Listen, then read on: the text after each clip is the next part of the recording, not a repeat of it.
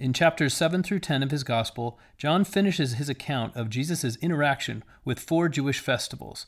The friction between Jesus and the leaders of the Jews during these festivals highlights Jesus' message that not only is he the long-awaited Messiah, but he is the very God of Israel. I'm Mark Holt, and this is Gospel Doctrine.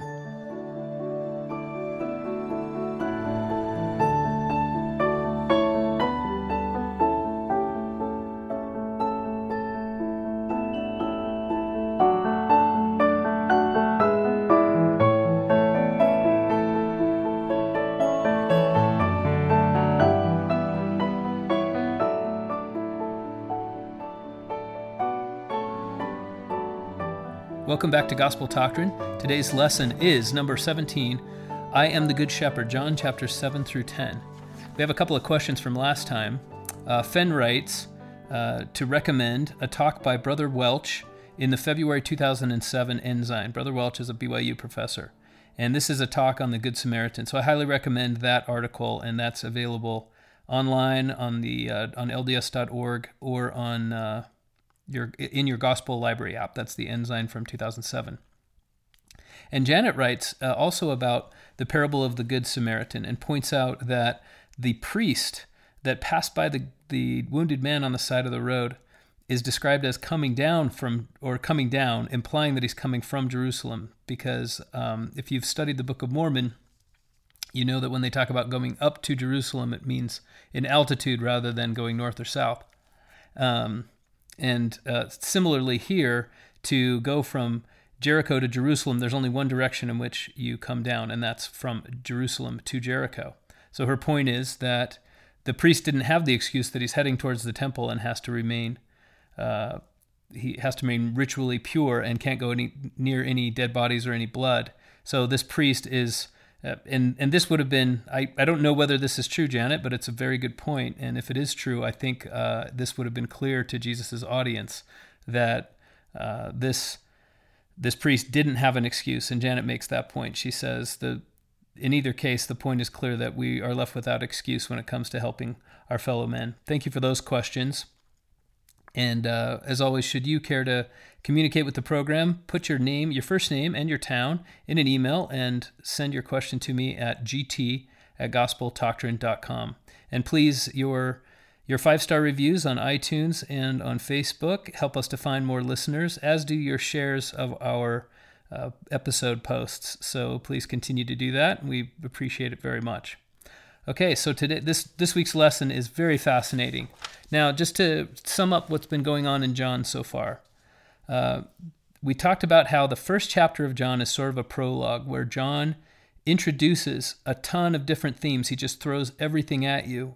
The idea of that Jesus is the light of the world, that Jesus is the Word, the water and the blood. Too many to mention. So if you want to remember what some of those themes are, go back to our lesson on John chapter 1. And then John begins 2 sets of 4 stories each to deal with, first, 4 Jewish cultural institutions, and then 4 stories of Jesus interacting on a Jewish festival.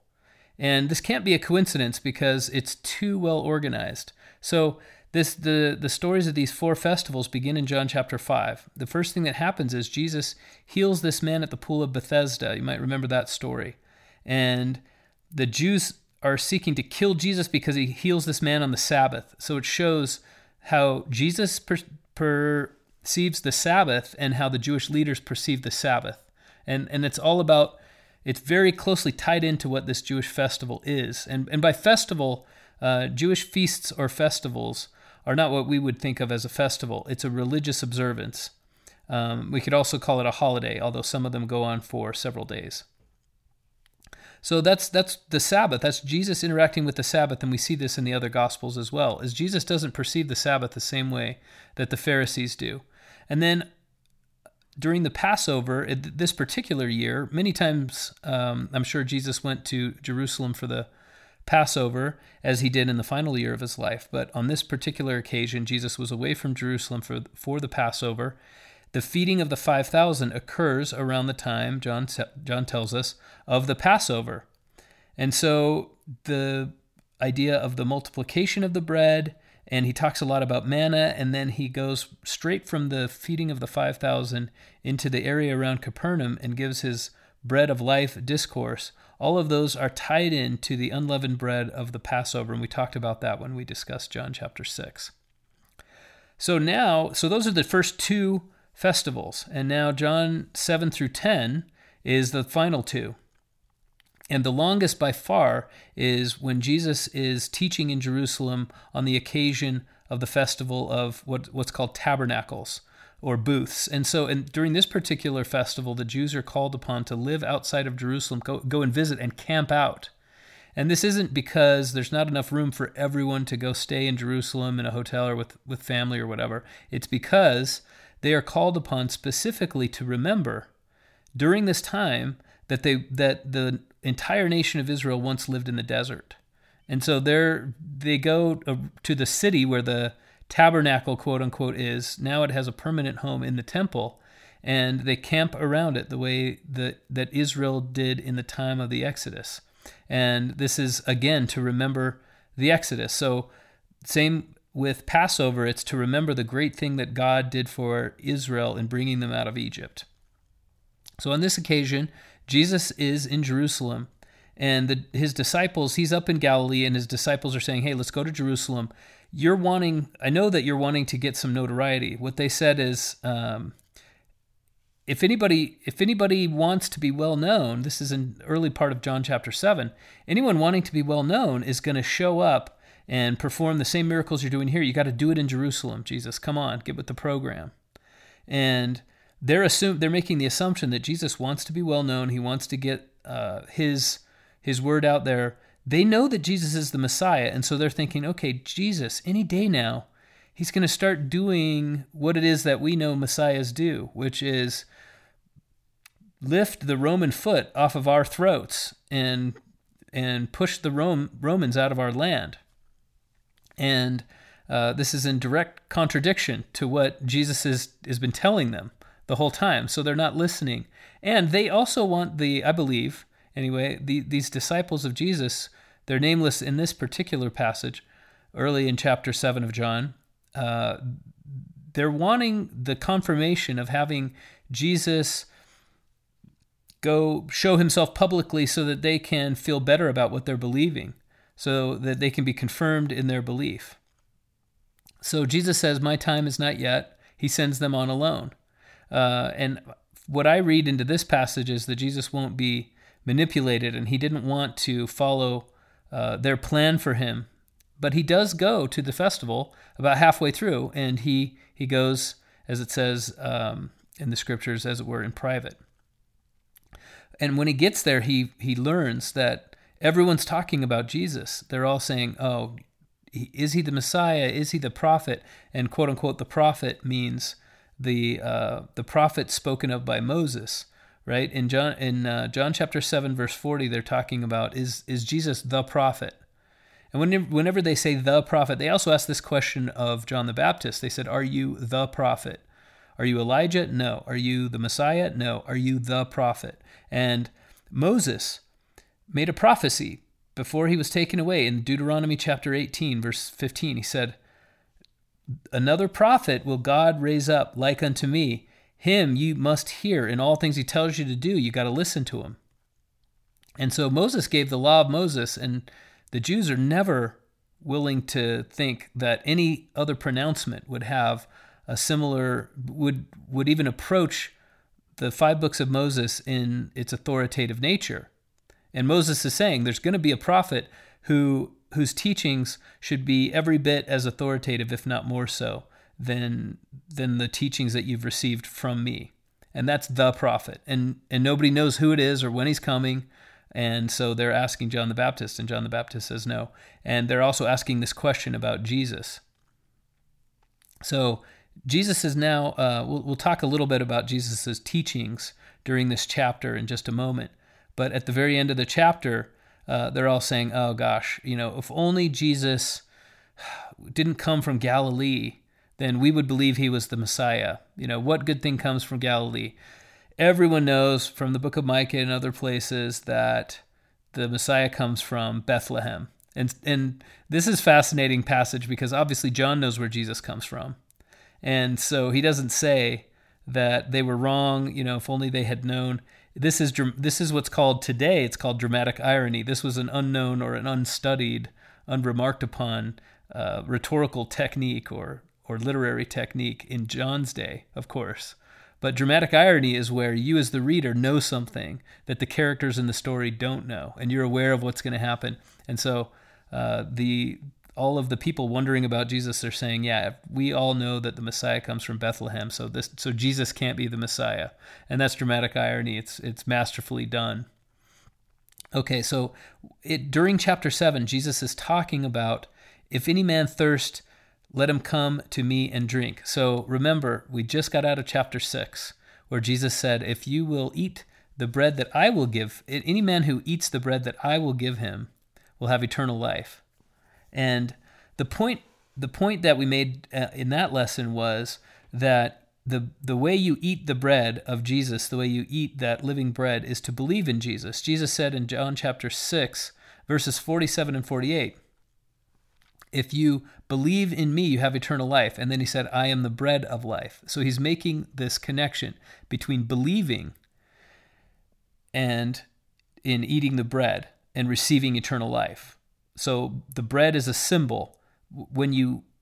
Jesus is just using a metaphor, right? I am this, and if you want to partake of it, you will believe. And so he's doing something similar. If any man thirst. Now we're in John 7. If any man thirst, let him come to me and drink. Now, we're in the later part of John chapter 7. And in verse 38, it talks about how we'll have a fountain, or it's around verse 38. I don't have it right in front of me, but whoever believeth in me will have, and if you drink the living water that I give him, then you will have a fountain pouring out of your belly. This is the way it's rendered in King James.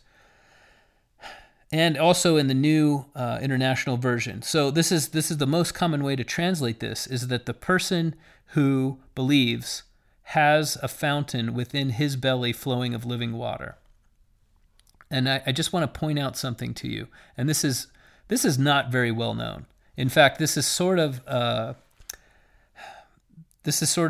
Greek geek way of looking at this verse, but I believe it makes a lot of sense. So there are two people, one who believes and one who gives the living water, and then he says and then there will be a fountain flowing out of his quote unquote belly. And the question is, whose belly? So it seems pretty clear in English, and if you translate it word for word in a very interlinear way, then you end up with whoever comes unto me and drinks of this water will have a fountain in his belly. But his can be also a quote of what the prophecies around Jesus. Whoever comes unto him and drinks, there will be a fountain flowing out of the Lord's belly, or out of this belly. In other words, it is equally, I don't want to say more acceptable, but grammatically it is equally correct. It is just as valid an interpretation to say that Jesus was talking about his own belly. And which makes more sense, right? We know that Jesus calls himself the fountain of living water, and we're going to go into why this is a much more powerful metaphor. And there's a reason why I'm spending a little time on this. It's because, number one, it ties in the water metaphor. Now, we've interacted with this metaphor a few times in the baptism of Jesus, in the meeting of Jesus with the woman at the well, Jesus walking on the water. So Jesus is interacting with water in so many different ways. He turns water into wine, and water, and that ties water and blood together. So all of these water reminders have already taken place. And here's Jesus saying, I am the living water. Okay? Now remember, the Jews have in their cultural attaché case, you might say, in the baggage that they're carrying around, they have this memory of God providing water for them. And here they are in the festival of tabernacles. So again, remember, during the Sabbath, Jesus taught what it was like. When John describes Jesus teaching what it's like to be able to do God's work on the Sabbath. During the Passover, John shows us that Jesus was teaching what it is like to eat the true unleavened bread of God. And now, during the Festival of Tabernacles, John shows Jesus teaching about what it means to truly be in the wilderness and have God look after you. So you'll remember two stories of God looking after the Israelites by providing them with water. The first one is Moses striking the rock. And this is in Exodus chapter 17. Exodus 17, verse 6, God tells Moses, if you strike the rock, I'll be standing, you stand near the rock, I'll be standing on the rock. And this metaphor is not Moses bringing water, it's water flowing from God in the wilderness. And this is clear in the scriptures, and all the Jews would have understood this, that the water flows from God. And then again in Numbers 20, Moses is commanded to bring water again. In this instance, he's commanded to speak to the rock, but he strikes the rock again. Now, if you think about it, what passage from the book of John do we have that is reminiscent of this? Now, John doesn't just teach things. Let me put this another way. John does not write his gospel in such a way that it is meant to be read just right in order. It is meant to be read it is not meant to be read just one time and you get everything that you need right in order. It is meant to be read several times. And so this right now is sort of foreshadowing, or it's just another little breadcrumb that later on in John chapter 19, you realize what it meant the whole time. When the soldiers strike the rock, the Roman soldiers strike Jesus, they pierce his side, and what should come out? Blood and water. And this is John's way of showing that Jesus was the rock that is described in the Old Testament. That word is reserved for Jehovah. So when I won't go into the examples. You can look this up. There are a number of times in the Old Testament when Jehovah is called the rock of Israel. So God is the rock. And here's Jesus saying, water will flow from me. This also is reminiscent of Ezekiel chapter 47. And if you'll remember the lesson where we talked about from last year, where we talked about this fountain of living water flowing from the temple. Now, we've discussed on a few different occasions how not only is Jesus the temple in a very, very close metaphorical sense, but that John was well aware of this and trying to teach it. But also Paul and Matthew were teaching the same thing. So this would have been a very familiar theme to these evangelists, to teach that Jesus and the temple, or the temple is just a metaphor for Jesus. And so the water is not just the water flowing from the wilderness, although that was particularly apropos during the Festival of Tabernacles as they're reenacting. It's almost like Trek that we do in the modern church. In the Latter-day Church, we send our youth out to reenact the time when people were in the wilderness. So that's what the Festival of Tabernacles is, and here's Jesus talking about how they got water. So it's a very appropriate way to worship, and we still do something similar today.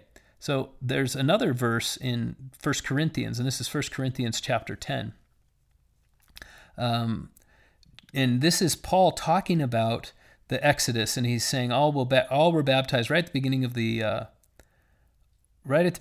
chapter. Moreover, brethren, I would not that ye should be ignorant how all our fathers were under the cloud, all passed through the sea, all were baptized unto Moses in the cloud and the sea, all did eat the same spiritual meat, and did all drink the same spiritual drink, for they drank of that spiritual rock that followed them, and that rock was Christ. So this was very well understood, that Jesus was talking about them drinking from the rock of their Redeemer.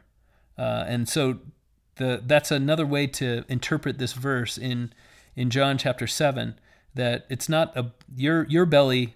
And I hate to, if this is an important verse to you, I hate to ruin it for you. I mean, obviously, like I said, each interpretation is grammatically supported in Greek, but this is the one that I think has a richer imagery with it, is that the river of water is actually flowing from Christ to us rather than from us to other people once we drink of Christ's water. So let's go on to chapter 8. And we're still in Tabernacles.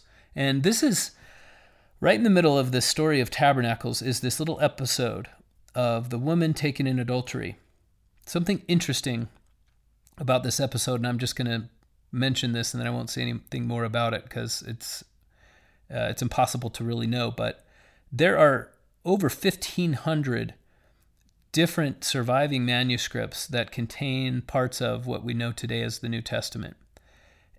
And that number is confusing because it sort of gives the idea that all of these different manuscripts have equal weight. But the truth is that the older the manuscript, the more weight it has, and there are less than a dozen that are truly the oldest manuscripts that contain the Gospel of John. The earliest versions of the Gospel of John don't have this story. And so that puts a question mark. Is it authentic? Was it added later by John? Was it added later by someone else? Was it put in at the first and then taken out and then put back in later? Or some of the earlier ones survived to be copied where it was present, and the ones that we have were actually had that story omitted? Impossible for us to know unless we discover additional old manuscripts. The simple fact is that the story is not in the oldest manuscripts, and that's just a fact. Take from that what you will. So then the question is, what is it teaching us? Now, to me, this story has one meaning, or I shouldn't say one meaning. It has a very simple interpretation, and there are probably layers and richness that could be discovered. But when Jesus says to the men who are condemning this woman, they bring her and they say, we caught her in the very act. First of all, there's no man present. Nobody says, hey, we caught this woman and this man, right? So obviously a double standard existed for centuries, as we all know, as far as unfaithfulness regarding men and regarding women.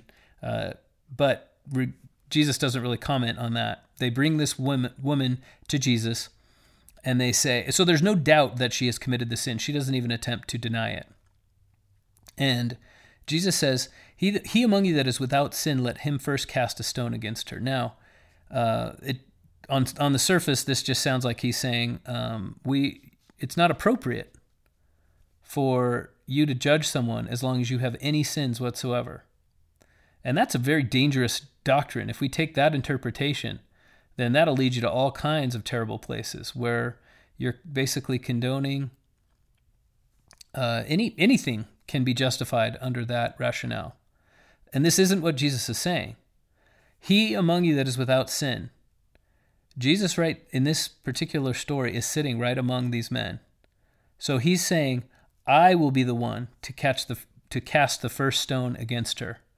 And none of the men do. And then Jesus, the point he's making is justice does justify. And this is the way I interpret it. This isn't, I don't know that, I don't have revelation about this, or I haven't read this in any books by the First Presidency or anything, but this is the way I interpret this passage. Jesus is saying I would be totally justified in casting the first stone. And yet here's the kind of gospel I believe in. I don't condemn you.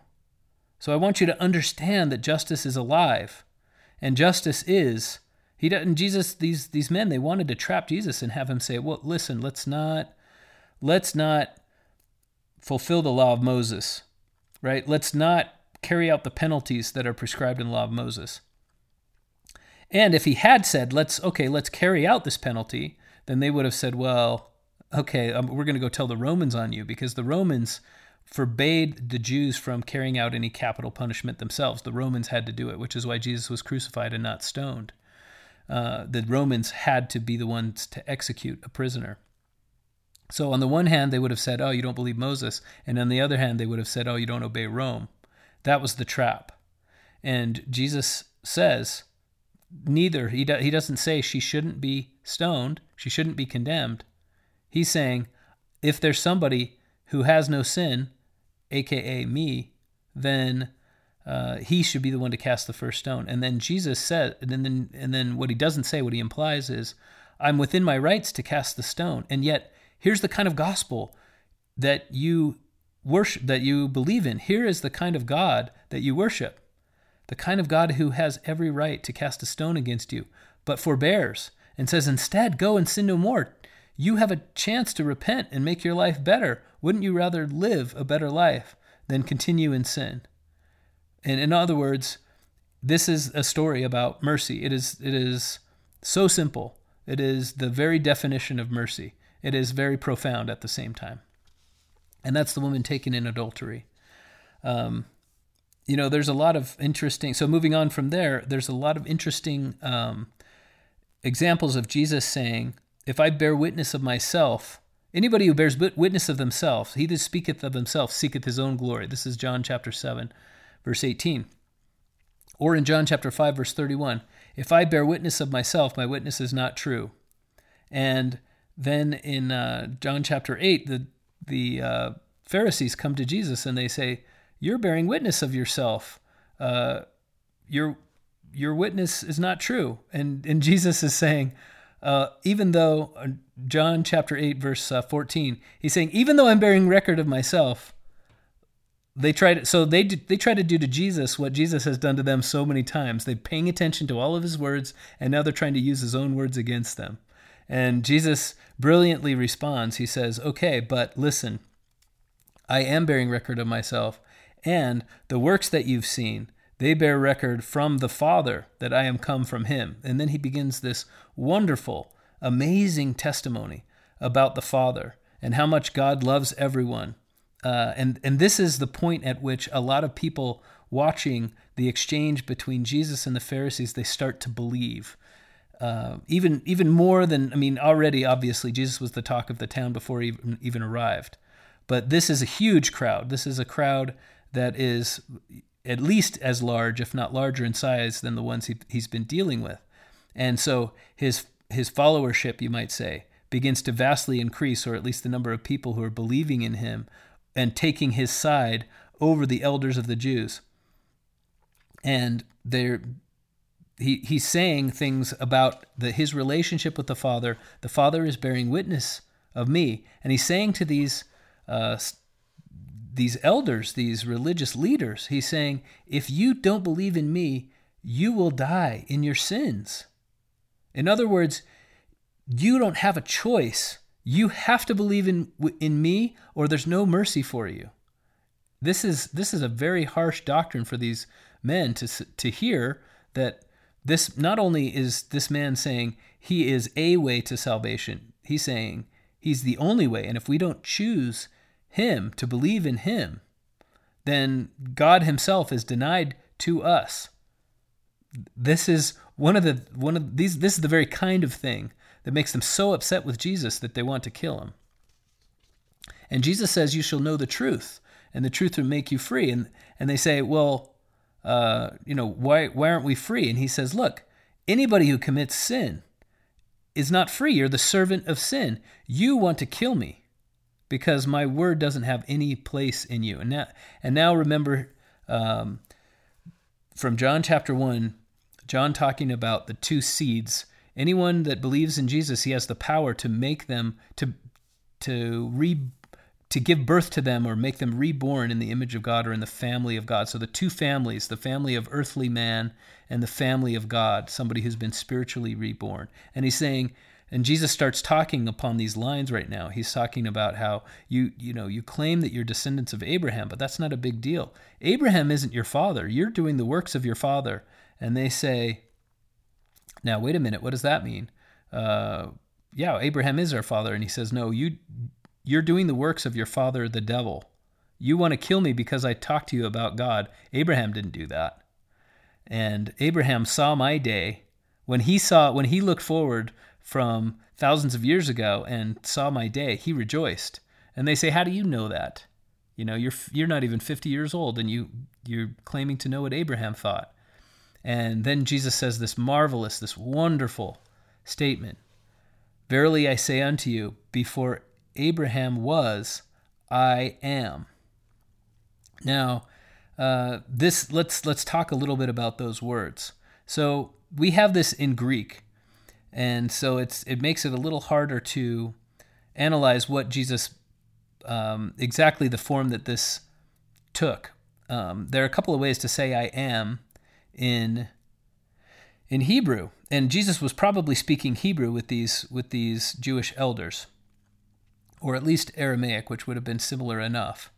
And in Hebrew, you can say, when you want to say I am hungry, or I am tired, or I am from Israel, or I am Mark, you just say I, and then you skip am, and then you say the thing that you are, and it's understood that you're talking about yourself.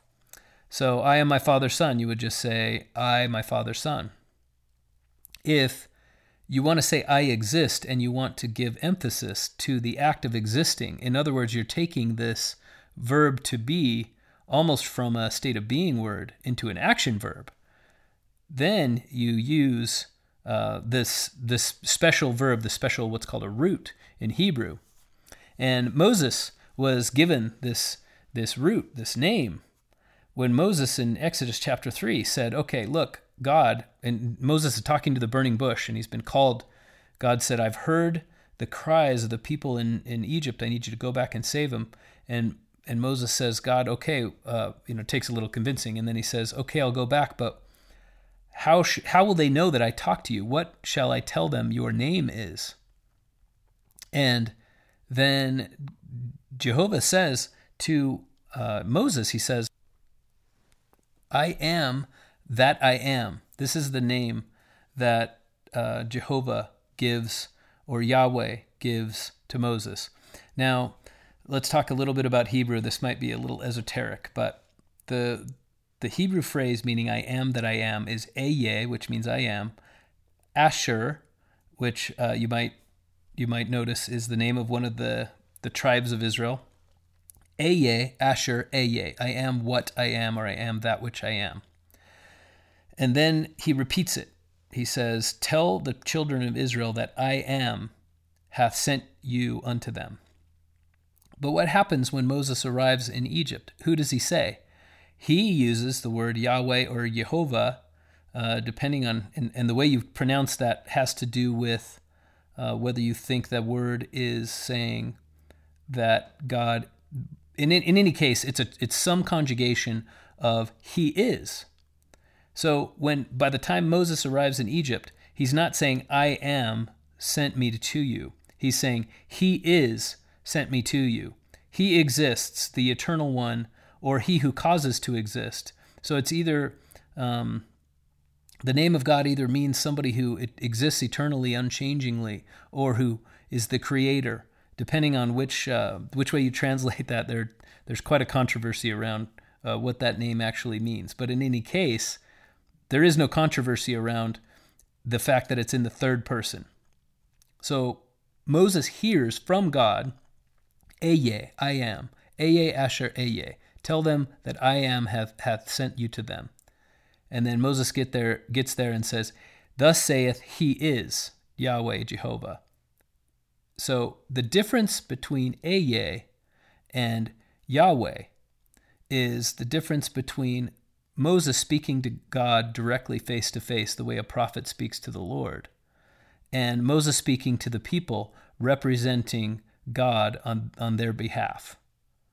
And when Moses is talking about, thus saith the Lord, thus saith he is, thus saith someone who's not here present talking to you right now. That's the grammatical form. This is the change that Moses made in the name of God. And so to me, it seems like there's something significant in the fact that when God says his name, he says, I am.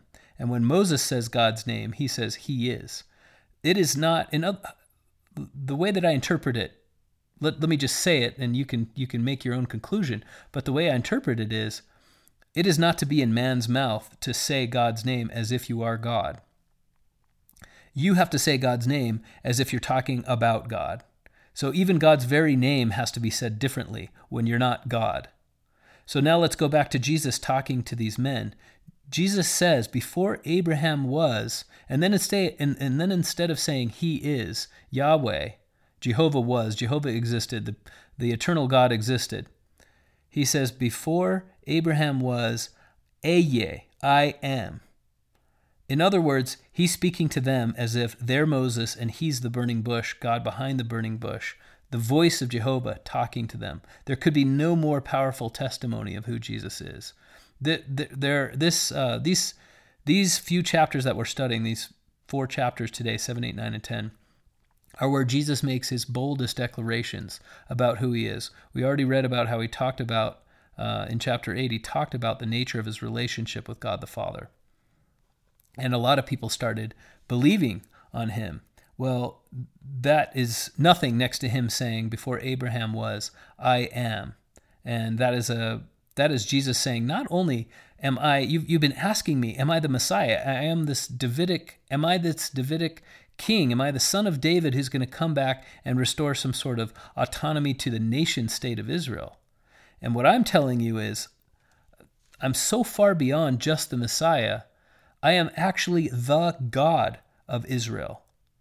And I can't be more clear to you than to use his name. This is not Jesus saying something that's sort of a little bit obscure, and they would have had to understand the scriptures in order to get it.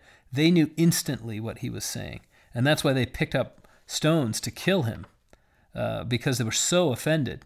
And the problem is, when God himself is talking to you, you can't get offended when he calls himself God.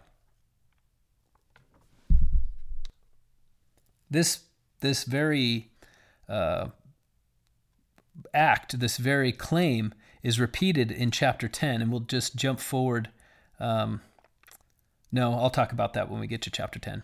But in any case, Jesus does something similar in chapter 10 again, and he testifies very boldly about the nature of his relationship with God, and namely that he is God, and they have a similar reaction. John chapter 9, I think, if you were going to read for yourself any of the passages that we're studying today, if you had to pick one chapter and you could not miss it, I would say pick chapter 9. It's this beautiful story, and there's so much for us to see ourselves in this story, but it's this beautiful story of Jesus healing a blind man. And then this blind man, he gets all kinds of consequences in his life for believing in Jesus. And this is just a microcosm of what it's like to embark on a covenant path, of what the prophets and apostles have taken over the last few years to calling the covenant path. So here's this man, he's sitting outside of one of the gates begging, and Jesus comes up with his disciples and he looks at him. And the disciples say, Lord, what's the problem? What caused this man to be blind? Did he commit a sin? Or did his parents commit a sin? Who's being punished here? And Jesus says, neither. I'm not going to say that this man sinned or that his parents did. And then he says something that I wish we could talk about. I could spend a whole hour just talking about this statement, but I'll just talk about it for maybe 30 seconds or so. He says that the works of God might be made manifest in him. And if I were this blind man, that would make me so upset. That's the thought I have every time I read this story. Are you telling me that I have been blind my whole life? Who knows how old this person is, but decades old, obviously. Are you telling me I've been blind my whole life so that you could come along and heal me and show that you know how to heal people? Like, come on, go heal somebody who was injured yesterday. Don't make me live my whole life as a blind man. And the point is, Jesus, if you're feeling that way, if you're reacting to in this way to one of the teachings of Jesus, then you have to examine your attitude, and that's what I've done. So I had this reaction like, man, that doesn't seem fair. I think I'd be really upset. I'd be triggered by that. And so examining that, you realize, first of all, God doesn't ever do anything for, this is my personal belief, that God never does anything for just one reason. But secondly, that the works of God might be manifest is a sufficient reason for everything. It doesn't feel like enough. And what Jesus is saying in this statement is that that is enough. That is enough of a justification for all the suffering you know about, that the works of God might be made manifest. And it doesn't seem intuitively clear why. And so then it's our job to understand and to think about and to ponder why that might be true. Why would it be true that having the works of God made manifest is worth somebody living their whole life as a blind man? That I raise as a question. I'm not going to give you my answer, my interpretation, but I encourage you to ponder that question. Why would it be true that it is worth that amount of suffering for the works of God to be made manifest? So Jesus heals this blind man. He makes some mud, anoints his eyes, tells him to wash in the pool of Siloam, which the man does. And then the Jewish elders of the synagogue are upset. They want to prove that Jesus does this on the Sabbath, and they want to prove that Jesus is wicked. And so they summon this man, and they summon his parents, and they say, isn't he a sinner? Didn't he do this by the power of Satan or some evil power? Tell us what you know. Help us, give us some ammunition we can use against Jesus. And the parents, they're like, well, they're scared. They know that their son, they can't say that their son hasn't been blind his whole life, because he has. And that's what the leaders of the synagogue want. They want the parents to say, somehow they want to find out that Jesus faked all of this. And the parents are like, well, we don't know how he did it, but we do know that our son was born blind. Sorry, we can't help you. And they're obviously intimidated. But the man himself, he comes before them as a seeing man. And just as a side note, there's an interesting movie. I can't remember the name of it. It came out several years ago. I think it's called At First Sight. And I don't necessarily recommend the movie, but the point is this man is given a surgery. It's based on a true story. He's given a surgery and he gains sight, and for the first time. And his brain does not have the requisite synaptic connections in order to process what he's seeing. These are the things that we learn in the first 2 years of life. And he walks around without understanding how fast things are coming at him. He doesn't know how to interpret visual cues. He runs into glass doors, and it's worse than that. There's all kinds of confusion that exists. So it's more than just healing his eyes that Jesus did. He actually healed and changed this person's brain. He had to have, or else he wouldn't have been able to truly see. And so that should give all of us hope, because we all have some sort of suffering that we've been going through. And it involves, almost without exception, something going on in our brain.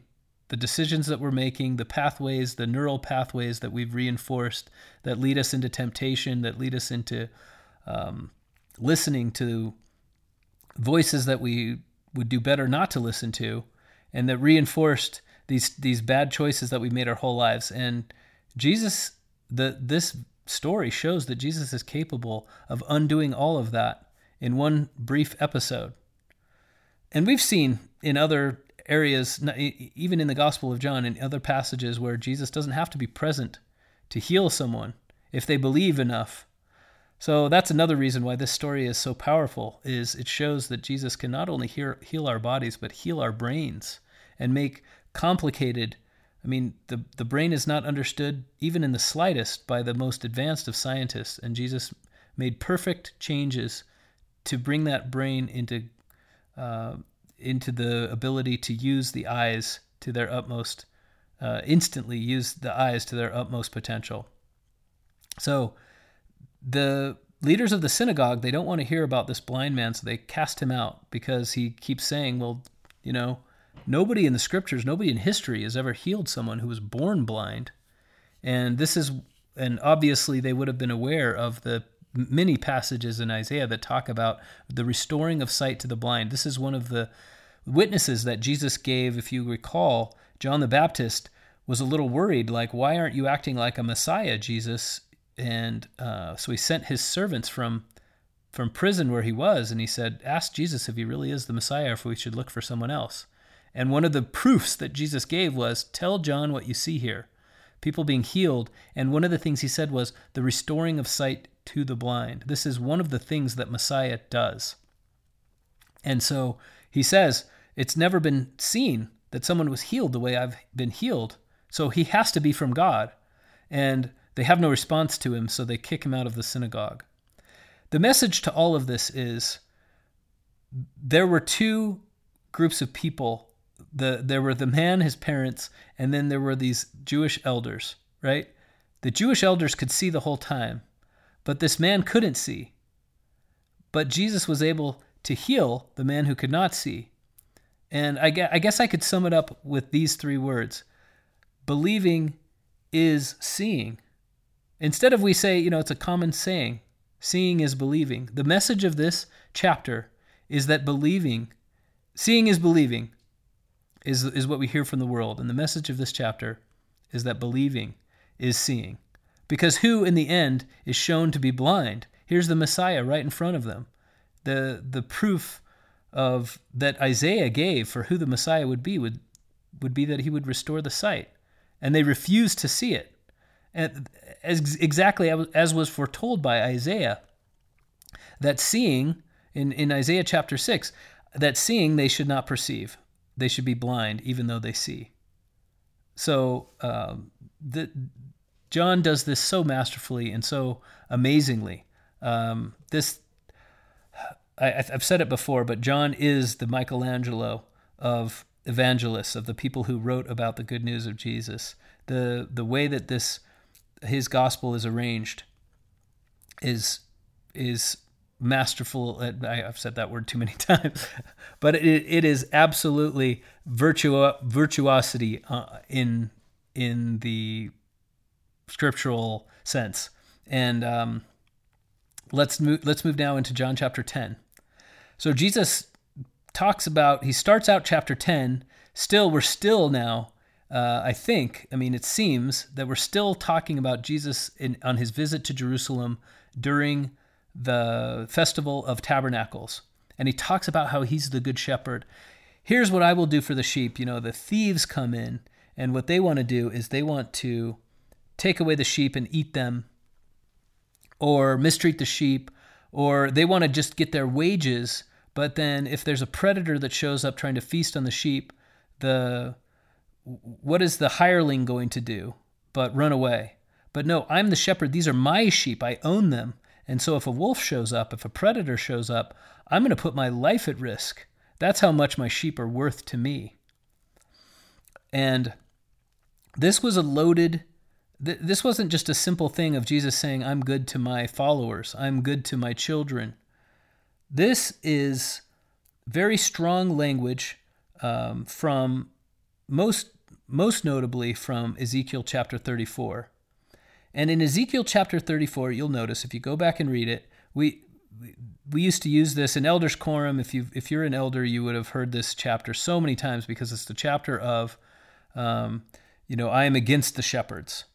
And this is Ezekiel talking about how all of you so-called leaders, religious leaders, you're feeding yourselves with the status that you get because Jews care about religion so much. You have status from being a religious leader, but you're not actually feeding the sheep. And in that chapter, Ezekiel says, "Thus saith the Lord, therefore I will be the shepherd." And that starts this is Ezekiel 34, 11 through 16, but really 11 through the end of the chapter. He talks about all the ways, Jehovah talks about all the ways in which he'll be the shepherd to Jerusalem, or to Israel. And in turn, this chapter is evoking the language of Psalm chapter 23, or Psalm 23, among many other places in the scriptures. But in every case, it's Jehovah being the shepherd. The Lord, as David said, the Lord is my shepherd. Jehovah is my shepherd, I shall not want. He maketh me to lie down in green pastures, etc., etc. This is all Jehovah doing these things. And so when Jesus says, I am the good shepherd, I am the door of the sheep. In other words, the sheep can't come and go unless they go through me. there could be no more explicit way to say that very thing. I am the door of the sheep. The sheep do not get to where they're going unless they pass through me. And in other words, there is no other shepherd. There's not me and God, me and my Father. There's just me. I am the shepherd. This is language, again, to say that I am not only the Messiah, I am not just the one that God promised David about that should come from his line, but I'm the one David was talking about when he talked about the Lord is my shepherd. David sang songs about me. He wasn't comforted by hearing about my day, that I would be one of his descendants and that my kingdom would have no end. That's the Messiah. Yes, that's one thing that's one prophecy that I fulfill. But on a so much higher level, I am the God who he saw as his shepherd. I am the shepherd from Ezekiel 34. This is what these Jewish leaders would have heard, and this is what the people surrounding, many of them at least, would have heard as well. And so those who were willing to believe in Jesus, they were thinking, wow, the Messiah is not only Messiah, but our God, the God of Israel. And if you're doubting what I'm saying, then let's go on to the final portion of the final thing that we'll study, and this is the second half of John chapter 10. So now this is our final festival. There were 4 Jewish institutions or 4 Jewish cultural symbols, and now 4 Jewish festivals. And in each case, Jesus confronts it directly and shows how he is the festival. He is the reason for the season, as we say today. In the Festival of Tabernacles, they're there to commemorate living in the wilderness, and Jesus says, "I am the living water. If you touch this rock, out will come. If you smite this rock, out will come water." And John makes that point later on in chapter 19.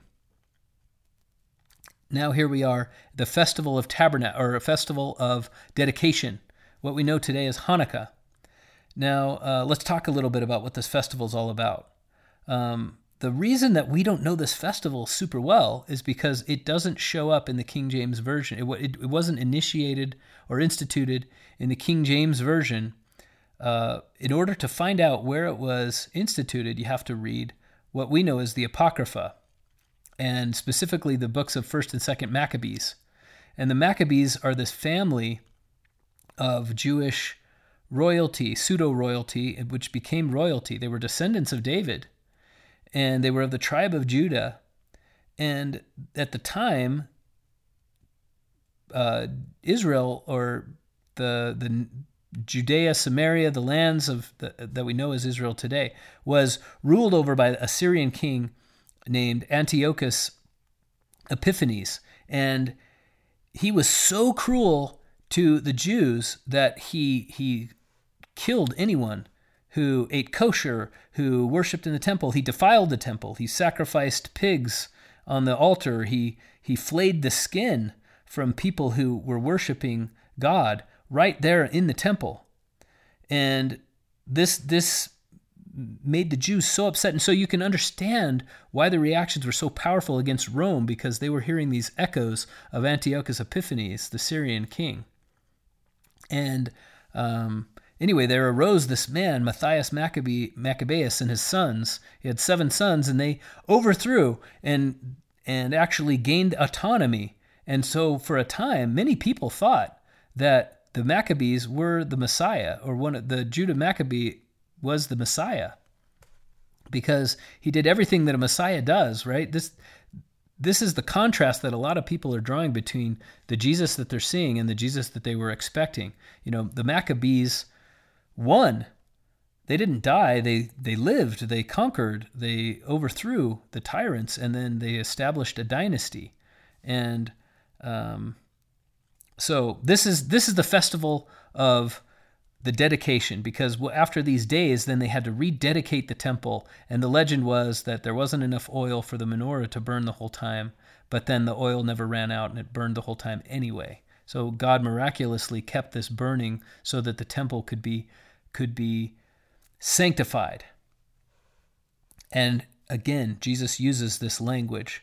He talks about how in John chapter 10, verse 36, he says, God has sanctified me.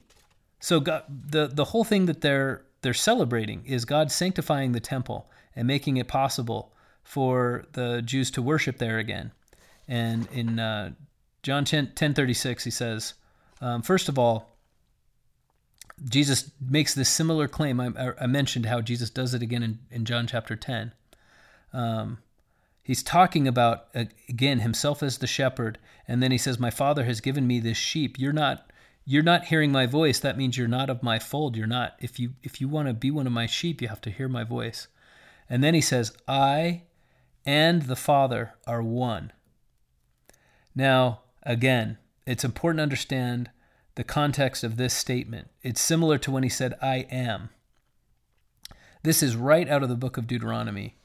When Moses was about to die, Deuteronomy is Moses taking the gospel and restating everything that he's taught and saying, remember, look, I'm going to record it all for you again so that you have everything I've taught throughout my whole life.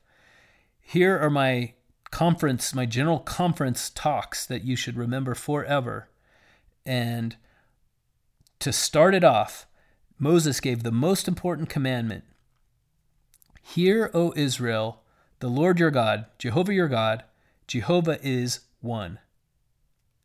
This is from Deuteronomy chapter 5. Oh, I'm sorry, Deuteronomy chapter 6, verse 4. And it's called the Shema, right? And right after it is, thou shalt love the Lord thy God with all thy heart, might, mind, and strength. This is the most important commandment, and it begins, the Lord your God, the Lord is one. And here is Jesus saying, I and the Father are one. Again, not ambiguous. He's not being cagey. He's not saying it in some sort of obscure way. This is the equivalent of someone saying, today, I am Yahweh. I am the God of Israel. This is every bit as explicit as that. And so they picked up stones to kill him, and Jesus says, many good works have I shown you. Which of these are you stoning me for? And they said, oh no, it's not those good works. We're stoning you because of your blasphemy. And so Jesus confuses them. He says, well, then isn't it written in the scriptures that you are gods? And then he's talking about, he's invoking now the 82nd Psalm. And they're confused a little bit longer, but he says, look, if I'm not doing the works of my Father, and this is understood to mean when he's talking about his Father, he's not just talking about his Father who is God the Father, but he's also talking about his godly aspect before he came to the earth. That's the dual nature of Jesus, and he definitely has a dual nature. He has Jesus and he has Jehovah. They're two sides of the same person. And when he talks about the Father, he's also saying this. So in that sense, the Christian interpretation is true. I mean, Jesus is talking about the way that he is both God and man. He's the perfect man, meaning that he has to be God in order to be perfect.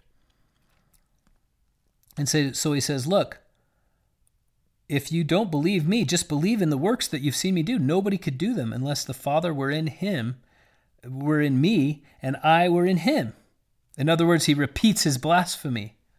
And they tried again. They picked up stones again because they were once again scandalized by what Jesus was saying. So the point behind all of this is Jesus is talking about, I mean, if I could sum up all of the teachings from all of these festivals, and especially Tabernacles and Hanukkah, I would say that Jesus is talking about the necessity of us believing in him, and the way that if we will, he's capable of extending his mercy to us, and he's capable of taking the stone out of his own hand and letting us repent, giving us the opportunity to repent. And he's also capable of changing our minds and our hearts because he is the God of Israel, and he will come after us the way a shepherd would come after the sheep. These 4 chapters are the rest of the Gospels might be other people testifying of Jesus and trying to help us understand what Jesus said or what he was teaching, these 4 chapters are Jesus teaching us directly that he loves us, that he is the God of Israel, capable of forgiving, and not only capable of forgiving, but capable of changing. He's teaching us that our suffering has a meaning. And most importantly, he's teaching us that when we believe, we will not only be healed, but we will not only be forgiven, but we will have eternal life. In the name of Jesus Christ, amen.